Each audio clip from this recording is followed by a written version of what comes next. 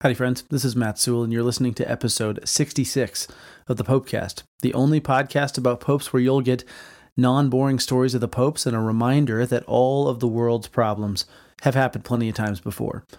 We're giving a shout out this week to the great people at Wild Rose Graphics in Spokane, Washington, the home of the Popecast. They're the ones printing up our exclusive Popecast t-shirts for one of our Patreon tiers and have been incredibly generous and great to work with. So they asked if we could give them a shout out on the show. I will happily do that. And you can check them out too if you'd like at wildrosegraphics.com for their awesome selection. Not just shirts, tons of other stuff, everything that you can slap a logo or a graphic on. So once again, that's wildrosegraphics.com.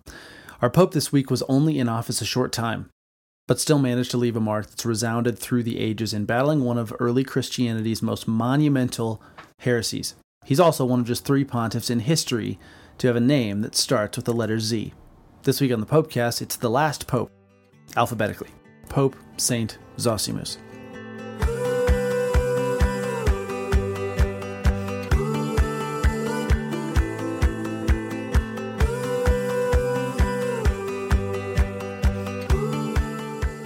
Now, the exact year of Zosimus' birth is unknown, but he was a Greek, and his father's name was Abram, which some historians have deduced to mean that his family was of Jewish origin.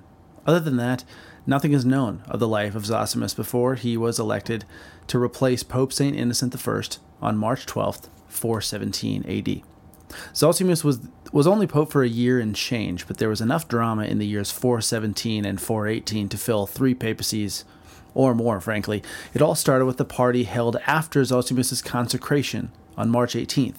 In attendance was Patroclus, the Bishop of Arles, a city located now in the south of France, who made a point to buddy up to the new pontiff as a way to curry favor for his own interests.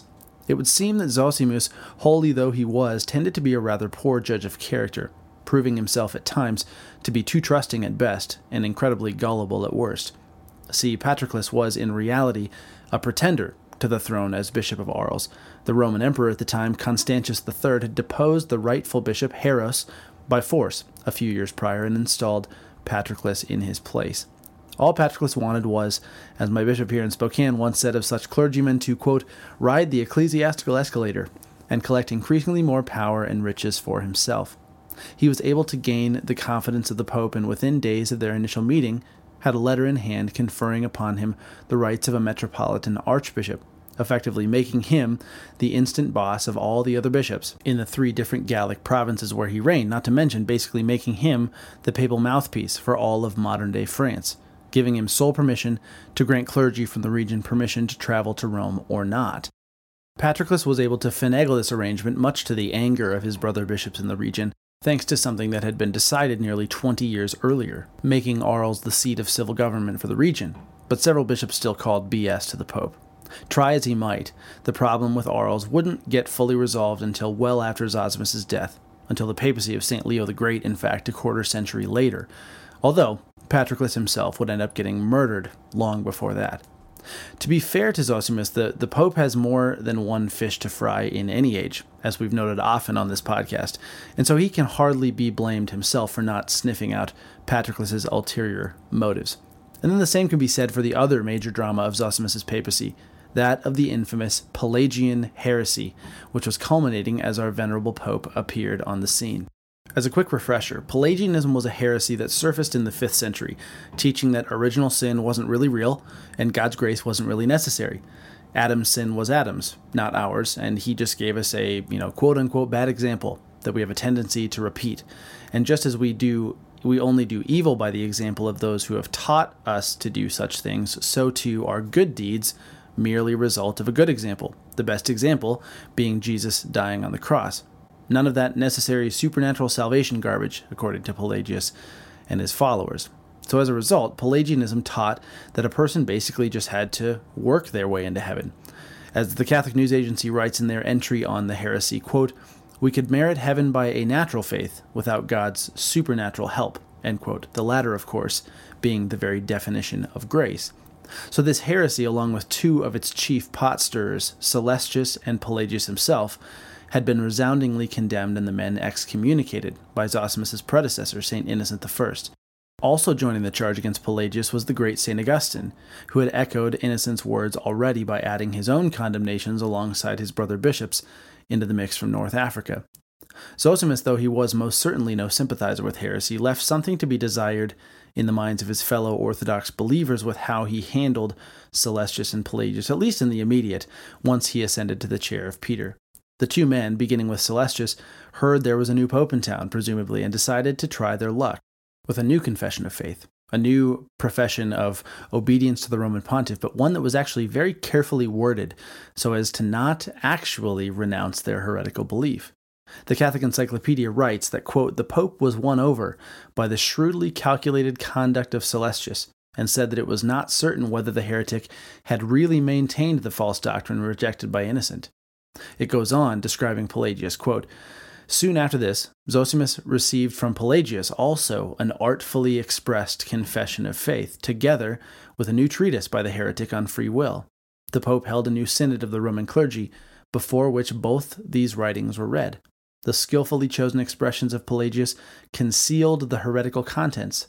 The assembly held the statements to be orthodox. End quote.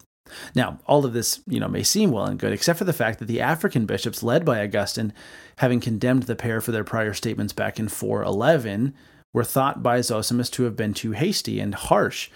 And they, Celestius and Pelagius sounded really nice when they were making their case. And so the Pope wrote to them on each occasion, when Celestius presented and when Pelagius presented, perhaps not seeing through the tricky language at play by the two, or perhaps simply playing a bit of devil's advocate, Zosimus, to the African bishops just to keep everyone honest. But seeing that the Pope and their group were passing like ships in the night, the African bishops themselves called a synod locally, the 418 Council of Carthage, to discuss and pen a letter back to the Pope, laying out clearly the case of how he'd been deceived by the heretics. This was convincing enough for Zosimus, in fact, who, after having received the canons, the letter from the council, affirmed what Augustine and company resolved. He let them know that he was reserving judgment until hearing back from them anyway, and he set to work on his famous Tractoria, the encyclical letter confirming the bishop's conclusions and finally, officially, condemning Pelagianism and its proponents definitively. The canons proclaiming the truth in opposition to Pelagianism, for anyone curious, were the following 8 items. Canon 1, Adam was not created subject to death. Canon 2, infants are to be baptized for the remission of sins. So we're born with original sin, right? Canon 3, grace not only gives remission of sins, but aid that we sin no more. Canon 4, grace gives knowledge, inspiration, and desire to perform required duty. Canon 5, without grace of God, we can do no good thing. Canon 6, the statement, if we say that we have no sin, we deceive ourselves, should not be said out of humility, but because it is true. So if we're saying that if we say we have no sin, we're kidding ourselves. That's not humble. That's just a fact, is what they're saying there. Canon 7, in the Lord's Prayer, the saints pray, forgive us our trespasses, not only for others, but also for themselves. And finally, Canon 8, the saints pray, forgive us our trespasses, not out of humility, but because they have sinned. Now, not long after all this went down, Zosimus died, on the day after Christmas, December 26th, 418, and he was buried in the Church of St. Lawrence in Rome. Dom John Chapman, an early 20th century Benedictine abbot, wrote about Zosimus in his book, Studies on the Early Papacy, and he says, quote, he is numbered among the saints, and the generosity of his character shines through the unfortunate mistakes which fill his short pontificate, and which history is not allowed to pass over. His contemporaries, with the exception of those heretics to whom he was too kind, have nothing but praise for his memory. End quote.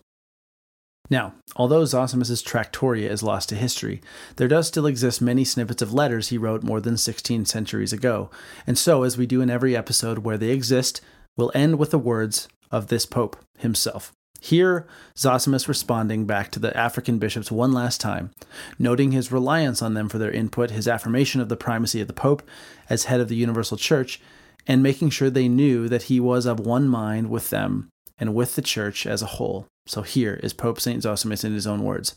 Quote, although the traditions of the Fathers has attributed to the Apostolic See so great authority that none would dare to contest its judgment, and has preserved this ever in its canons and rules, and current ecclesiastical discipline in its laws still pays the reverence which it ought to the name of Peter, from which it has itself its origins.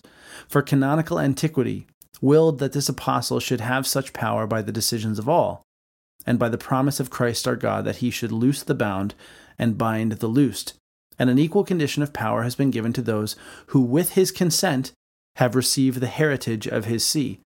For he himself has care over all churches, and above all of that in which he sat, nor does he suffer anything of its privileges or decisions to be shaken in any wind, since he established it on the foundation, firm and immovable, of his own name, which no one shall rashly attack but at his peril.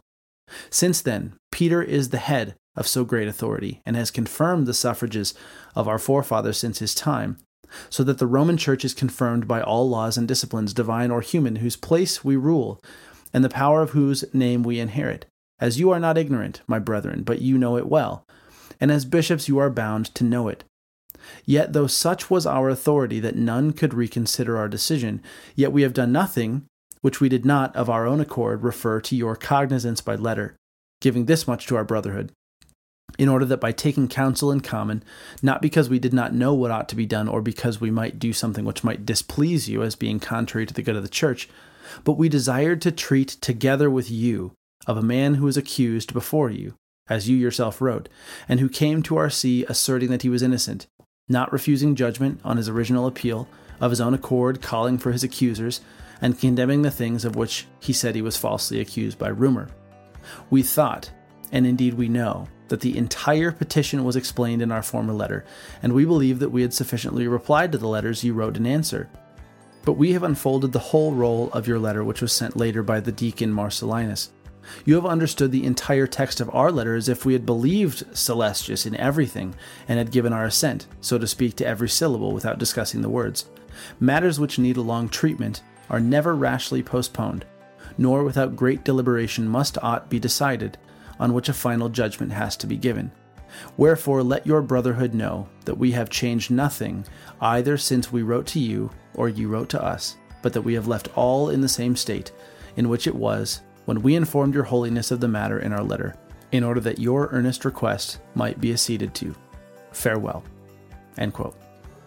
Well, that's a wrap on this story of Pope Saint Zosimus, the last pope, alphabetically. If you're enjoying the Popecast and haven't already, please be sure to leave us a rating and review over at iTunes.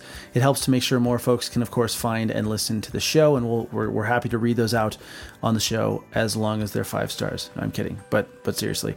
But yeah, another quick reminder, be sure to check us out at patreon.com/thepopecast, especially if you would like a limited edition Popecast mug or Popecast t-shirt, patreon.com/thepopecast. And thank you, as always, to all of our listeners, new and old. You can catch us on social media for pictures and quotes at the Popecast between new episodes. Please feel free to shoot us an email at thepopecast.fm. Sometime we'd love to hear from you. So as we head out today, let us ask for the intercession of Pope St. Zosimus and St. Augustine, that we might accept the grace to recognize that grace is real, and indeed that it's essential for our flourishing in this life and in the next. Until next time.